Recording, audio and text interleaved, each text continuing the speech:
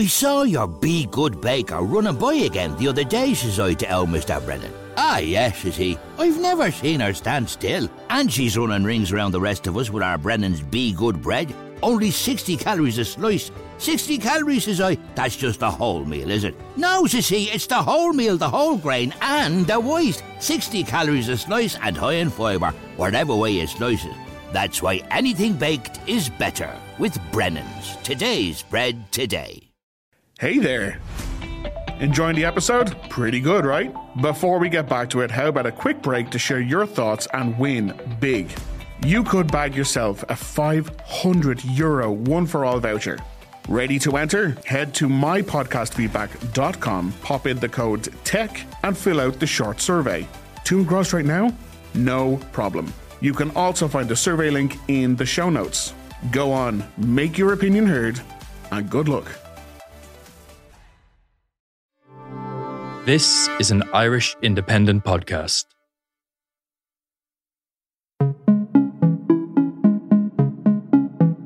The BlackBerry was problematic when Steve Jobs and the iPhone came along.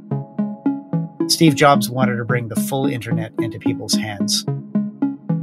So BlackBerry had a device that was perfectly built to send messages. And then, of course, BBM came along, which was super popular, was the forerunner of WhatsApp. That with a great downturn in 2008, 2009, companies were trying to cut costs. Instead of assigning BlackBerries from the mothership to all of their employees, they said, well, you can bring in any device you want, and we'll just hook it into our network.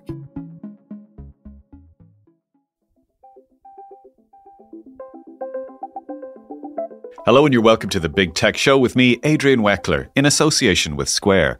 Square can help with your business needs from menu management and payments to online ordering. Visit square.com for more.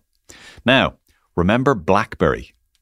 They once defined smartphones and was probably the first real smartphone that many of us had in our lives. Then they disappeared almost overnight. Not surprisingly, there have been some books and movies on the topic, and one of the best ones, Losing the Signal, the untold story behind the extraordinary rise and spectacular fall of BlackBerry, has just been made into a movie, which is in cinemas right now, called BlackBerry. And I'm delighted to say that the co-author of the book, who's a technology reporter with the Globe and Mail in Canada, Sean Silcoff, joins me today. Sean, you're very welcome to the show. Thank you for having me, Adrian. Well, let's start at the beginning. BlackBerry was just a small company that started above a bagel shop. It did. It's hard to think that, and not just any old bagel shop, but a bagel shop in sort of a forgotten corner of southern Ontario. This is not a tech capital by any means. This was a sort of a dated industrial space. Right now, of course, Waterloo is one of the technological hearts of Canada, and a lot of that is due to BlackBerry. And it starts with these a group of people around Mike Lazaridis, who's this young genius. And he had been told by a high school teacher that the person, never mind computers, the person who combines computers and wireless technology is going to create something special. And so they were trying to do that in Waterloo in the late 80s, mid 80s, late 80s, early 90s. And they were sort of having somewhat success. And then Jim Balsillie came along. Mm-hmm, mm-hmm. And I think for most people, our consciousness of BlackBerry was really in the 2000s, early 2000s onwards. But in 1999, the late 90s, I think, they really launched with pagers, didn't they? Well, yeah, it's funny. They developed a way to communicate wirelessly with email. And this is at a time where all the telco companies are all into two-way paging. And because of the limitations of other people's technology, you were sort of limited to these canned paging messages that you could send back and forth. And their message was to the telcos, well, you can actually deliver email, like full email. And the carriers weren't actually that interested. Everyone was focused on paging, but they could see the explosion of email. They had been email users for a long time. Emails actually had been around since the 70s. And this was the moment. This was the moment that Hotmail was coming on the scene, that the internet was exploding, and they could see that people would want the full capacity to communicate via full email. So that's what they sold. And when the carriers that they partnered with only wanted paging, they said, well, how about you rent us a little bit of your unused space on your data network, and we'll just do this email thing on our own. And the carrier said, sure, give us $5 million and that'll be it. The carriers didn't realize that they were sort of handing the keys to BlackBerry, because this thing really took off. And meanwhile, two-way paging sort of died very quickly thereafter.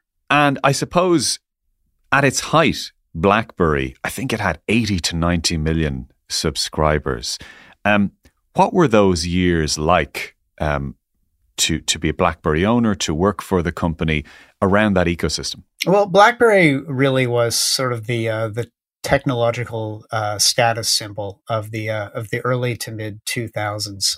I remember I was a young journalist in the late 90s, early 2000s, and my friends who'd gone to work in the corporate world had their Palm Pilots, and they would proudly show you their Palm Pilot. It was this expensive piece of technology they had access to. And then a year or two later, they weren't talking about Palm Pilots, they were talking about Blackberries. And these devices really freed people for the first time from their desks to be able to communicate in a way that we take for granted today. But, in the year 2000, 2001, it's kind of a big deal to be able to send a message from from a football match, or from a taxi, or when you're in line in the airport. It's seen as a way to get work done, to deal with the barrage of things you need to do in the work world. It's the thing that busy, important people use because their time is valuable, and that's kind of the message. It's kind of I guess that's a bit of the aura around BlackBerry, and they really very successfully geared this toward the corporate world. In fact, that's how they came into Europe. All of their clients in America, like General Electric and large Fortune 500 companies, were asking, can our European colleagues, our European employees have this too? It was a productivity tool. It was a messaging tool, and that's really where that was really their wedge for international growth. And of course, here in Europe, Nokia was the king. I mean, it was pretty big in North America as well, but Nokia absolutely ruled the roost. And for a while there, it looked like there was almost a duopoly that was pretty much impregnable in the Western world. BlackBerry for email, Nokia for pretty much everything else. Was there any sense of pride as a Canadian in the company at that time? We'll come on to its downfall later, but at that moment, because I talked to Finns about Nokia, for example, and they're still proud of what Nokia did. Right. And actually, Nokia was part of what BlackBerry referred to as the men's club. Motorola, Ericsson, Nokia, and I think Samsung. They really ruled the game. Absolutely. Canadian pride. I mean, historically in Canada, we have like one tech company at a time. That's a big deal. It was Nortel in the 1990s when the internet was getting built out. It was Research in Motion, which is the earlier name of BlackBerry in the 2000s, and now it's Shopify. There are many other tech companies, but there's always one dominant name, and for sure they were very very proud Canadians. In fact, Jim Balsillie, when Canada won hockey at the Olympics one year, there's this iconic image here of the team captain skating around with a Canada flag. Jim Balsillie actually threw the flag over the glass to him, and they were very proud of being from Waterloo. If people would call from Silicon Valley or New York and say, "Well, we'd like to meet with you," Jim would say, "That's fine. When are you going to be in Waterloo next?" The idea was, they weren't going to go down to San Francisco or New York. The other people had to fly from wherever they were to Toronto and then take that drive out to Waterloo in order to meet with the people at BlackBerry. So they wanted the world to know that this was a Canadian company. Thank you very much. Okay, so we're in the best of times right there. What happened?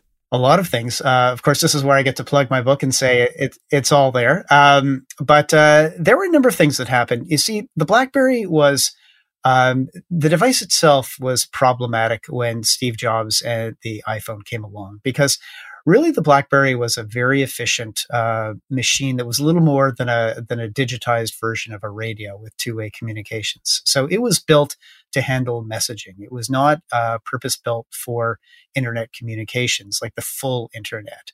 There were some problems with going to the full internet on a device. It would drain out batteries. It would clog up the networks. And the BlackBerry people were worried that it wasn't very secure. Also, it had a keyboard and the iPhone didn't. And the amazing thing is all those things were indeed problematic about the iPhone. AT&T, which was the first carrier to have it in America, ran into major network problems because of all the traffic. The batteries, the first iPhone batteries lasted about 4 hours before you needed to plug them in, whereas the first BlackBerry lasted 4 weeks, believe it or not, on a single AA battery. So they had a device that was perfectly built. BlackBerry had a device that was perfectly built to send messages. And then, of course, BBM came along, which was super popular, was the forerunner of WhatsApp. And again, all you needed to do was type for those things. Whereas Steve Jobs wanted to bring the full internet into people's hands. The BlackBerry people saw the problems with that. But, when you change as a tech company, when you change a paradigm, you are definitely swimming upstream. BlackBerry had done that 10 years earlier with the BlackBerry, and then Apple did that with the iPhone. And once people had the full internet in their hands, Steve Jobs felt that they weren't going to want to go back, and he was right. And then Google came along with its Android, and the Android actually. People didn't realize this, and we sort of really get into this in our book. The Android probably had much more damaging impact on BlackBerry than Apple. Apple kind of came along and it grabbed a lot of the consumer market. BlackBerry was, okay, well, that's fine. We still have the business users, and also people love using BBM, and our phones are selling like hotcakes all around the world. What Android did was, instead of Google building their own phones, they handed that operating system out for free to handset makers around the world. Jim Balsley referred to it, the co-CEO, as 400 handset makers having a business plan just handed to them. And the other thing that Google did that was very clever was, when they got an app store, they said to the telephone companies, you know what, the 30% of app sales that we get, the money, here, you can have it. Here's some free money. So that instantly incentivizes all of the carriers to start pushing Android phones instead of BlackBerry phones. And a final key thing that happened technologically and in the market is that with a great downturn in 2008, 2009, companies were trying to cut costs. And so instead of assigning BlackBerries from the mothership to all of their employees, they said, well, you can bring in any device you want, and we'll just hook it into our network. And people at home weren't buying BlackBerries. They were buying Apple and Android devices. So those things combined really created a major problem that BlackBerry was not prepared for. They didn't have a whole computerized operating system underneath the BlackBerry. As I said, it was sort of a glorified radio that did one thing really, really well, which was messaging. And it took BlackBerry a full 6 years. A variety of reasons why it took so long. Again, we go into that in our book. 6 years for them to come up with a proper, true competitive response, a full computerized operating system called the BB10. Technology, you do not have 6 years for a competitive response. And by then it was too late. The tide had turned, and they just couldn't get back in the game. Now, there was a movie made based on your book, the book that you co-authored. Have you seen it? I've seen it 6 times now. 6 times. Okay, you went with all the family. What did you think? It's as a movie, it's extremely entertaining. As corporate history, it's about as faithful as most adaptations are for the movies, which is to say that they've created an entertaining product that I hope inspires people to read the book to find out the true story. But it's certainly a very entertaining film, and I'm pleased for the filmmakers to see that the audiences and critics have really, really quite enjoyed it universally. As someone who co-authored the book, what is it like seeing a movie based on your book, and what are your feelings when you see what makes it into the movie as opposed to what you had to actually put into the book? It's surreal. I saw it for the first time, just adding to the surreality of the situation at Berlin. It premiered at the Berlinale. So I was in a room. I walked a red carpet with 2,000 people or so. I was sitting on a line with all the VIPs and people involved with the movie. And while I was watching the movie, the whole time, this was my first viewing of the movie. It was difficult to watch because I had a hard time mapping what I was seeing on screen to the story that I know well. Typical adaptations will do a number of things. They will create composite characters. They will play around with dates and times. They will incredibly simplify things to tell a story effectively for the visual medium. And they'll create dialogue and characters and move things around. And also there's whole parts of the story that they won't tell. And this is what you need to do to make a movie.